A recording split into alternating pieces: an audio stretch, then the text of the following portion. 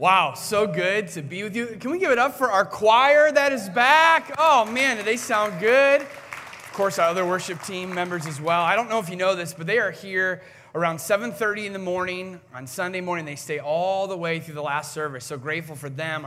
Our tech team who does the same thing. We are so grateful for their sacrifice.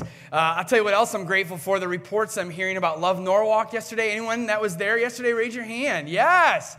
What an incredible time to show the love of Christ to our community. We know that our community probably won't all come to us, so what do we need to do? We got to go to them.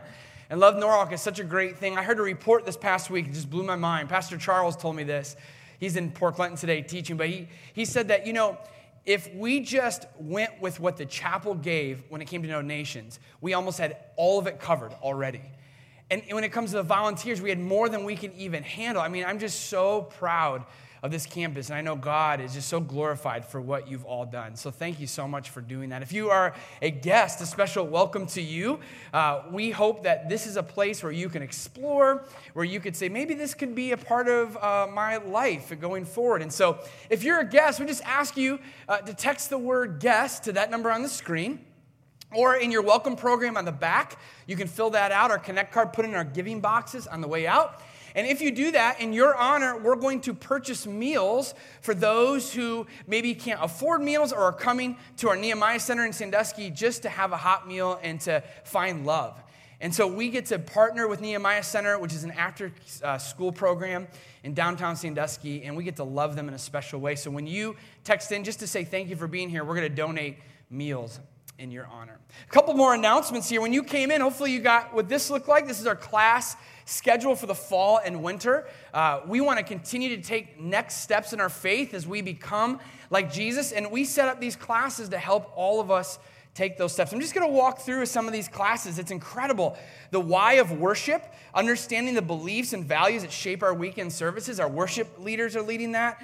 If you want to become a chapel member, we have a class in September for that. Medicare basics, I know for those who are wise in age, you have questions about that. We have a class just to meet you in that way. Exploring and beginning a relationship with Jesus, if you're just exploring and you don't know what that looks like, we have a class for you.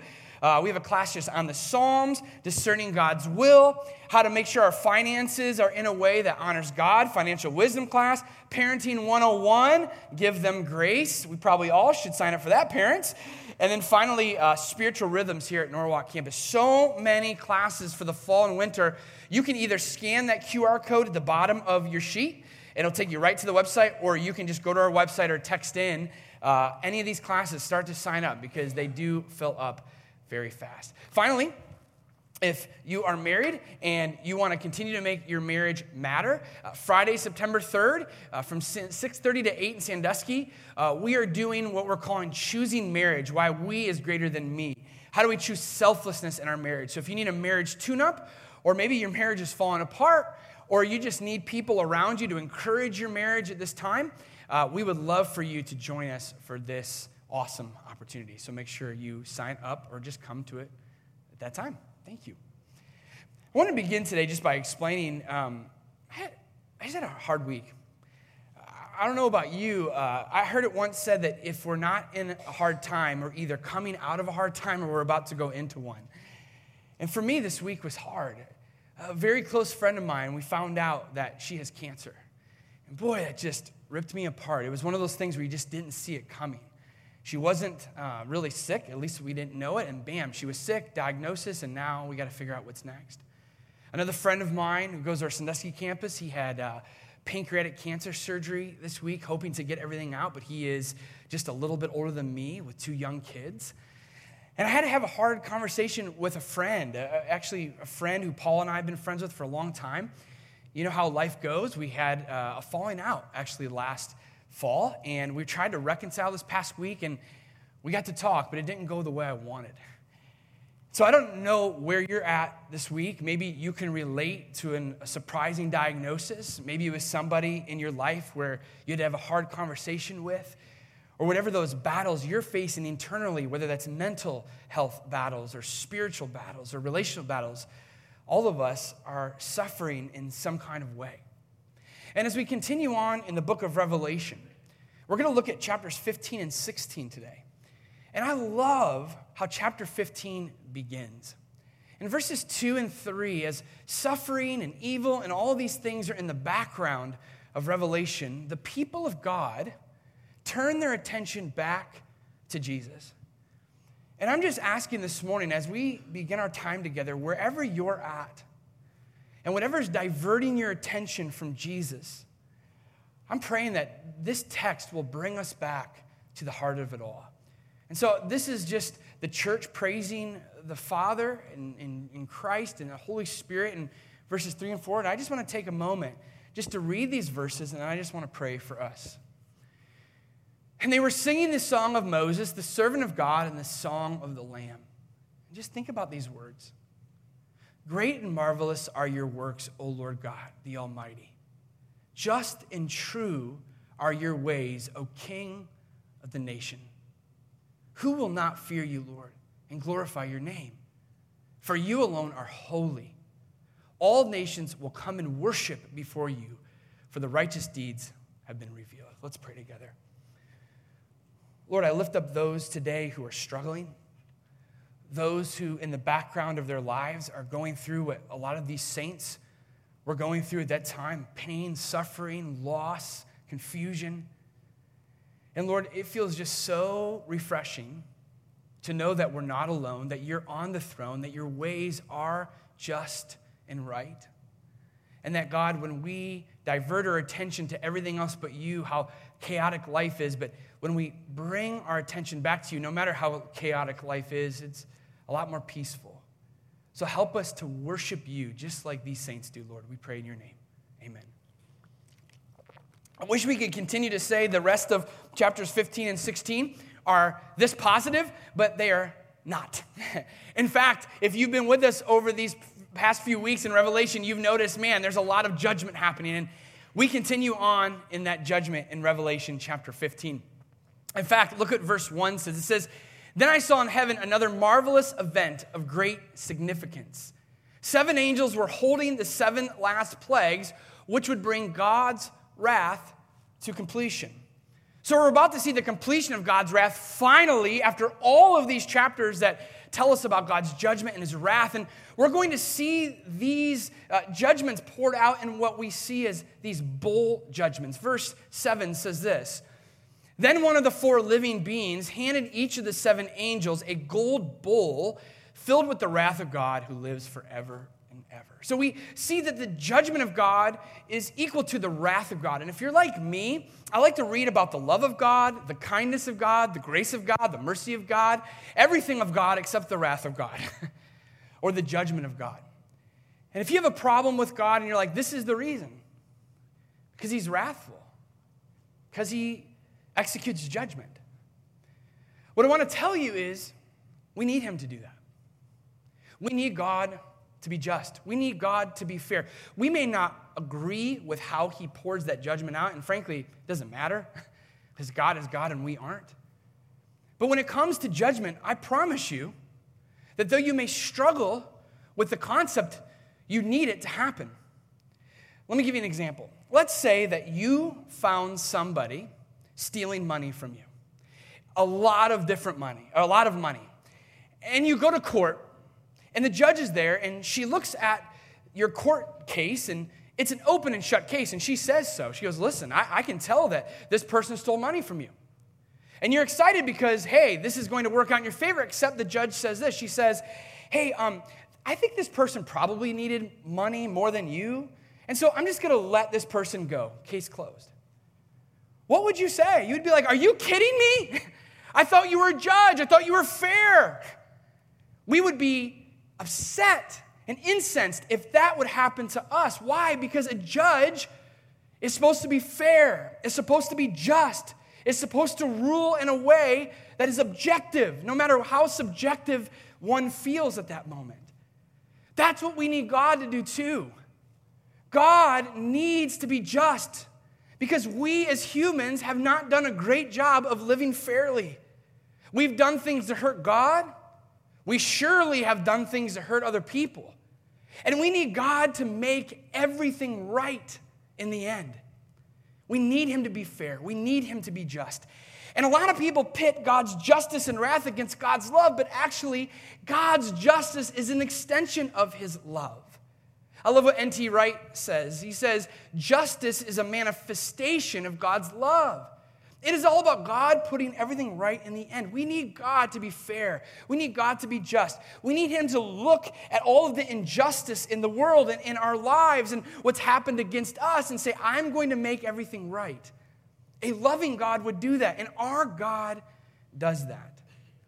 And so what we're going to see in chapters 15, and especially in chapter 16 today, are the final judgments, these bold judgments, and we're going to see how God in the end makes everything right. And so I can't cover all of the judgments for you, but what I did do is put them in this kind of chart. And so if you have your phone, you want to take a picture of this, or if you email me, I'll send you a copy of this, though I'm on vacation this week, so I will not get back to you for a little while. But these are the bold judgments that you'll see in chapter 16, verse 2, all the way to chapter 21. And what I wanted to try to show you is there is a judgment for the sins that we see all throughout not just Scripture, but for our lives, whether it's faithlessness and idolatry, murder, rebellion, slavery, conflict, pride. God is finally saying, look, enough's enough. This has been happening from the beginning. It's affected me. It's affected us. And so therefore, we need to execute justice over that. And that's what he does. And what you're going to see is when he is looking at these kinds of justice, they're going to look at the reference of areas in the Old Testament where it refers back to, where it started and how it carried through. Now, I have to tell you, my mentor, Jim Samra, helped me through this because it's a complicated passage. And we'll see that as we go. And so I want to pick out 3 of these judgments for us to really look at today. The first one are these sores. That is not what I would want to happen to me. And the references to Egypt, we see that a lot of these plagues are found against the Egyptians, and we're seeing them replicated here in Revelation. But it's not just the same thing that happened to Egypt. It actually happened with Job and the Lord. If you remember the book of Job, if you don't, let me just tell you real quickly what it's about. Job's faithfulness to God is tested. Satan and God have this meeting behind Job's back, and Satan comes to God and says, God, the only reason that Job is faithful to you is because you're just protecting him. You just are protecting him from all of these things. I promise you that if you remove your protection and you let me go at him, he will curse your name. And God says, I know Job. He won't. Go for it. And when you read the book of Job, you're like, man, Satan held nothing back. And he goes at Job, and one of the things that he allows Job to have are these sores, these boils that are so painful. Now, we see this judgment on those who aren't following Jesus. They receive these same kind of sores and boils. But it's interesting how God flips this. Instead of allowing Satan to put this on God's follower, God puts this on to Satan's followers, or those who have the mark of the beast. Are you ready to talk about the mark of the beast? Let's do that for a few minutes. Some of you are like, oh, I've read many books, Eric, so I'm ready to critique everything you say. That's fine, you can. Some of you are like, what in the world is the mark of the beast? And that's kind of where we're at when it comes to the mark of the beast. Some of us are well acquainted with it. I think too well acquainted. I'll talk about that in a moment. Others of us are like, what is the mark of the beast? So let's just talk about that for a moment. What is the mark of the beast? These people who have these sores are not just going to have these sores as God's judgment. Also, they're going to have a mark. Now, we see in Revelation, it speaks about 2 different kinds of symbolic marks. One is for God's people, and they're sealed with his mark to show that they follow Jesus.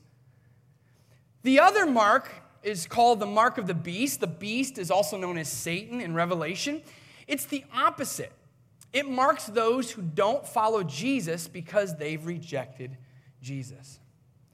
Now, oftentimes, from here, we oftentimes look at what is it and what exactly it is. And I can predict it. And many times throughout our culture, whatever the hot button topic is, either in the world or around the world, we start to say, there's the mark of the beast. And we try to figure it out. We did that in the year 2000. 21 years ago, remember this thing called Y2K? Everyone was freaking out. Everyone thought the world was going to end. When it hit 0 and 2000 came, everyone thought the world was going to explode. And many of those who were around and said, see, this is where the mark of the beast is going to happen, or it has happened, and we're going to see the fullness of it then. And guess what? 21 years later, we haven't. You see, if we're not careful, Christ followers, and we walk around and we just label everything that we see happening in the world as the mark of the beast, we're going to turn out like this, the boy who cried wolf. Many of us remember Aesop's fable here, the boy who cried wolf. The boy who cried wolf was this boy who would tell all the townsmen, hey, this wolf is going after your sheep, and then they would get scared and go check, and he would do this over and over and over again until finally he kept saying it, and people were like, no, I know you're lying. You've been tricking us this whole time. And then finally, one day, the wolf's like, I'm about to eat. And he goes after these sheep, and the boy is yelling, hey, the wolf is going after the sheep. They're like, yeah, right. Well, this time it was true, and they lost their sheep because of the boy who cried wolf. I wonder if we're doing that now. I wonder sometimes, Christ followers, when we say everything's the mark of the beast and it doesn't happen, that we're diluting God's truth, that when it does happen, people aren't going to believe us. We've been saying this for centuries now. And we're making a big deal out of something that, yes, it is a big deal, and we need to learn more about it, and Scripture says a lot about it, but it isn't the thrust of Revelation. In fact, if we keep saying it's this thing or that thing, and it doesn't happen, then we mislead people using God's word, and God is clear, we cannot do that. We cannot apply God's word to a situation in which we think it's happening without it actually happening. Because that means we are destroying God's glory and through mishandling of God's word. And so if you are one of those people out there who think everything is the mark of the beast, I'm just asking you today just to be careful. Because when we read it in Revelation, it's not meant for us to cry wolf. It's meant for us to understand, you know what? It's a big deal, but what's a bigger deal is it's about Jesus. In fact, as we continue to look at this, you also have to remember, we talk about the mark of the beast, but if it's true the mark of the beast is happening, then we would also see things simultaneously happening. Like in chapter 13, we saw fire falling from heaven when it talked about mark of the beast. And we would eventually see painful sores on those who have it. You just can't take a verse out of context without looking at the whole context of Scripture and say, if this is happening, then these things are happening. And if you've seen fire fall from heaven or you've seen sores on people's faces, come let me know. Other than that, I don't think it's happening yet. So what do we need to conclude with this is? We need to learn about it. We need to be educated about it. I'm not saying that we shouldn't be. It is in Scripture, and we need to make it a big deal, but let's not make it the biggest deal. Because here's what's interesting. In chapter 15, there are people that literally have the mark of the beast. But what are Christ followers doing? They're not trying to figure it all out. What are they doing? They're worshiping Jesus, like we just saw. It is not our job to point out everything that may or may not be happening. It is our job to point people to the throne of Jesus. So let's not be those who cry wolf. Let's be faithful to Jesus. And if we start to see everything else happening, then we can talk about that. But I just wanted to make sure to get that out because I know it's such a big deal. And if you want to talk more about it after the service or later at time, reach out to Pastor Charles. Okay, let's keep going. I told him I was going to tell him that, and I mean it, so you can ask him. Let's continue on. Bowl number 5. This is found in chapter 16, verse 10 and 11. This time the judgment is on the darkness on this earth. It's a reference to Egypt's enslaving those who were found in Israel. And the sin, I just said, is slavery. So we saw that Egypt enslaved the Jews, the Israelites, and that obviously was a bad thing. Why? Because it restricted their freedom. And we've seen that throughout the ages. Remember, these judgments are not just something that happened then. It happened for all time. And we've seen slavery all throughout the generations, haven't we? Different races, different nationalities who have been enslaved, and as a result, their freedom has been restricted. We still see this now, and you may say, no, slavery's gone away. Well, it hasn't. My wife and I and my kids were at a conference recently. I got to speak at this family camp, and this incredible mission organization was there called IJM, which stands for International Justice Mission. If you haven't heard of it, look it up. In fact, if you are a part of Renewed and you're a lady that comes there, we're going to bring an IJM representative to Renewed in November to tell us more about this topic, because they are fighting injustice all around the world, specifically sex slavery. Kids, women predominantly, being sold as property so that people can get their fix sexually. This is happening all around. That's why we need God to make things right. This is why this judgment is there. Because he did not create people to be enslaved. He created them to be free. And the judgment of darkness doesn't seem like it's a bad judgment, but what he is doing is restricting the freedom of all people. It's kind of like a brownout where you can't get online, you can't see. It is pitch black. And if it's pitch black and you can't do anything, that means you have no freedom. And that's what God's saying here. You took the freedom away from others, and now I'm going to judge you by it, by taking your freedom away. Part of God's judgment. We need him to do that, to be just. And then finally, bowl number 6, it's found in verses 12 through 16, and it's a reference to Adam and Eve, and this judgment is the judgment of war, and the sin that he is punishing is conflict. We've heard probably the term Armageddon. If not, you've probably seen the movie. Well, it's referenced in this passage. Armageddon is this central location where in the end, the fullness of good and the fullness of evil go to battle for one last time. Spoiler alert, our God wins. But we see this happening in this passage. Why is there conflict happening? Because it's happened from the beginning. The first two humans, Adam and Eve, there were conflict very quickly after they decided to walk away from God. And if you read the text in Genesis 3, Eve blames Adam, Adam blames Eve. They both get upset at God. There's an enmity between God and Satan. It's just really, really bad. And there's been conflict from the beginning. And that's what this judgment, this war, this conflict of what's happening throughout the years. I'm not just talking about war of nation versus nation. I'm talking about the wars that happen in our homes. The conflict that happens between spouses, spouse and kid, boss and coworker. It seems like there's conflict everywhere, and even more so now. And God's like, I didn't create you for that. I created you to be at peace with one another. And because you've lived in this conflict from the beginning, I'm going to judge that. Because I need to make things right in the end. And so when I see these sins of faithlessness and idolatry and murder, rebellion, slavery, conflict, and pride, I think you and all can say, yeah, those are bad things. Bad things that happen to God, bad things that happen to one another. And if God is not good, then he wouldn't punish it. But he has to punish it. He has to judge it. He has to be fair in the end and make things right, or he wouldn't be a loving God. Now, you may sit here today and say, well, yeah, that's down the road. That could be in 5 years, 5,000 years. We don't know when this is going to be. But what about now? Where do we see God's justice happening now? One of my favorite texts that deals with the justice of God happening now is actually found in the Old Testament in Zephaniah chapter 3. In Zephaniah chapter 3, verse 5, it says this: "But the Lord is still there in the city, and he does no wrong. Day by day, he hands down justice, and he does not fail. But the wicked, they just don't know, they know no shame." And what Zephaniah is telling us about God's character is, yes, God's going to make things right in the end because he's a loving God. He has to.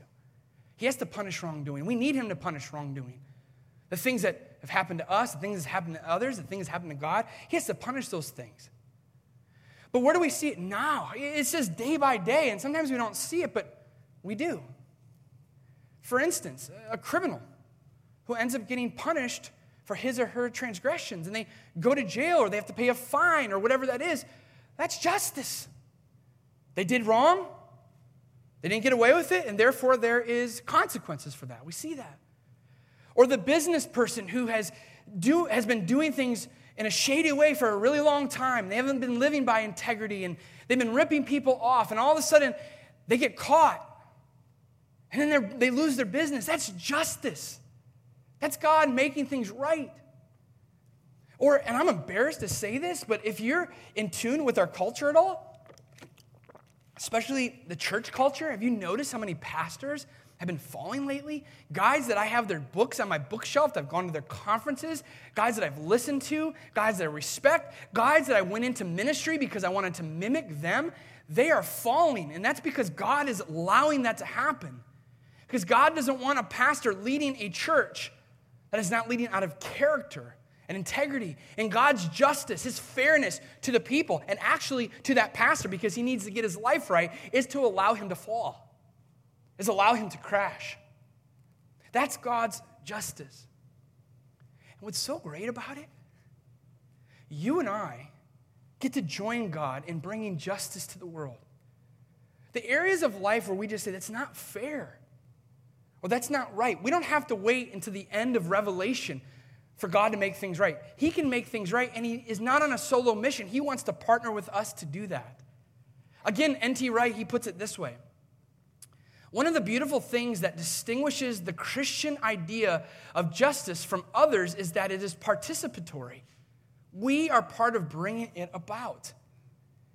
If we aren't joining God and bringing justice to the world, then we are missing out on what it means to be a disciple of Christ.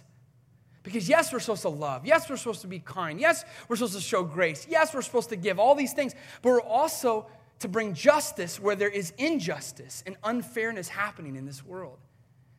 I have a verse that actually Jeremy's wife, Karen, painted for me. My wife got it for my birthday a few years back, and it sits right above my desk, and it's this verse, Micah 6:8. And it says, he has shown you, O mortal, what is good.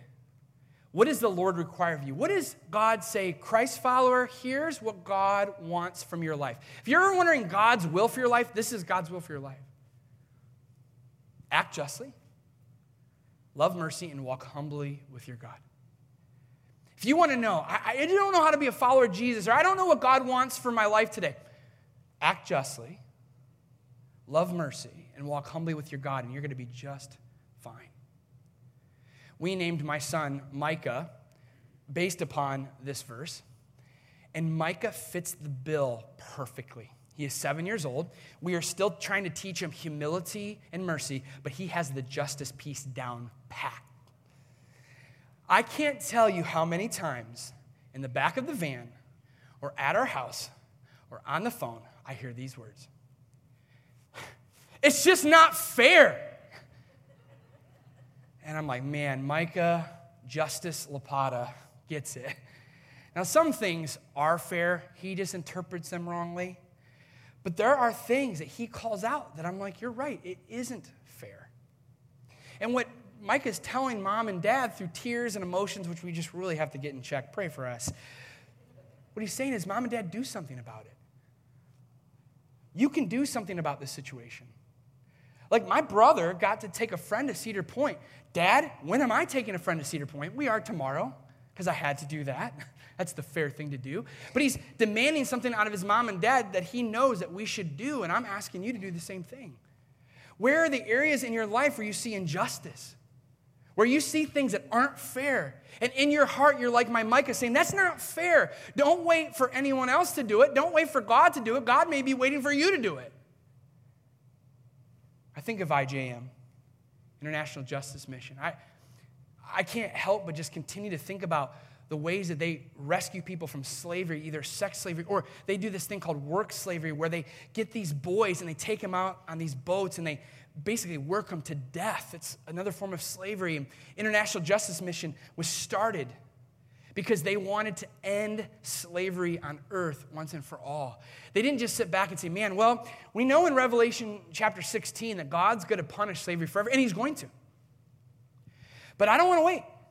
I'm supposed to do justice now. So they started this mission. Or I love what we're doing at the chapel.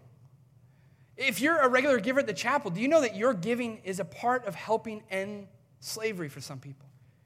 We have some women in Burundi that we partner with this mission called Kickoff to Hope that literally is helping get people out of prostitution. Pastor Mark was telling the story of how some of these women, they end up getting married. They don't have a dad in their life, so these missionaries become their dads and walk them down the aisle. These women who were sold into sex slavery are now walking free, and Christ followers are partnering with them. We get to be a part of that around the world. I think of in your workplace. There are people in your workplace that are being treated unfairly. I'm not just saying from the boss. There's not always things you can do about that, though you can. You can be a whistleblower. But there are people in your workplace that are getting teased, that are feeling marginalized, that want to look for a new job because of how people treat them. Guess what? That's not fair. God's justice is to say to us as Christ followers, do something about it. Speak up. Walk humbly before your God. Love mercy, but also do justice. I'm thinking of you in here who are on a sports team. And maybe it's not fair how the coach is treating a player. Speak up. You may say, well, I may not get playing time. I tell you what, at the end of the day, as the years go by, you will be grateful that you didn't get that playing time because you did the right thing. And there's never, ever an excuse not to do the right thing. God is a God of justice, and we need him to be. We need him to treat things with fairness. And yeah, we don't usually see that until the end, but God's doing that now. And in the areas where you don't see God doing that now, I think that's because Christ followers haven't gotten there yet. We as Christ followers have to do something about it. And here's why. Not just because we're called to justice, not because we're called to be fairness, but Jesus did that for us on the cross. The just for the unjustly, the righteous for the unrighteous. Jesus took our place so that we can be with him for eternity. That was an act of justice. For Paul, he says this in Romans 3. For God presented Jesus as the sacrifice for sin. People are made right when they believe that Jesus sacrificed his life, shedding his blood. This sacrifice shows that God was being fair. What was he being fair about? When he held back and did not punish those who sin in times past, for he was looking ahead, including them in what he would do in the present time. God did this to demonstrate his righteousness, for he himself is fair and just, and he makes sinners right in the sight when they, what? Believe in Jesus. What Paul is saying is this: it would have been fair for us to pay for our sin. It would have been fair for us to pay for our righteousness, but he held it back. But he had to do something with it, because you can't just let it go, because that's not justice. Instead of us having to pay for it, he put it on Jesus. And Jesus paid for it so that we could have eternal life with him. And that begins here. And as a part of partnering with God in this eternal life, we bring justice to others. Let me end with this story. I guess it's my son Micah Day, but the other day, my son Micah, he's threw a fit. Again, will you just pray for us? Oh, Lord Jesus. Man, it was just rough. And he got punished. Couldn't have a popsicle. It's a big deal in our house. Popsicles are like money in our house. You want as much as you can get. And I said, Micah, you can't have a popsicle. He throws a fit. I said, Micah, I have to punish you. So I was going to get a popsicle, but I'm not going to get one now. I'll let you have one. Hudson, my other son, said, well, Dad, it's your second popsicle anyways. I'm like, Hudson, I'm trying to teach him something right now. All of a sudden, Micah started to calm down. And I said, Micah, I'm not going to get a popsicle. And I didn't even later that night. To show you that you can have this popsicle. That means I can't. But it's worth it so that you can. Now, someone has to take the punishment. In this case, I will. In this case, Jesus did. Jesus is going to make everything right in the end, thank God. But until then, we ought to partner with him in doing so. Let's pray together. So, Father, we just bring this to you, and we thank you in the end of the justice that you execute on those who did not turn to you. But to those who have, you would have given the same treatment to, but you held it back because of Jesus. And because of Jesus, we give our lives to you to love mercy, to act justly, and to walk humbly with our God. In Jesus' name, amen. Stand with me and let's recite our verse together.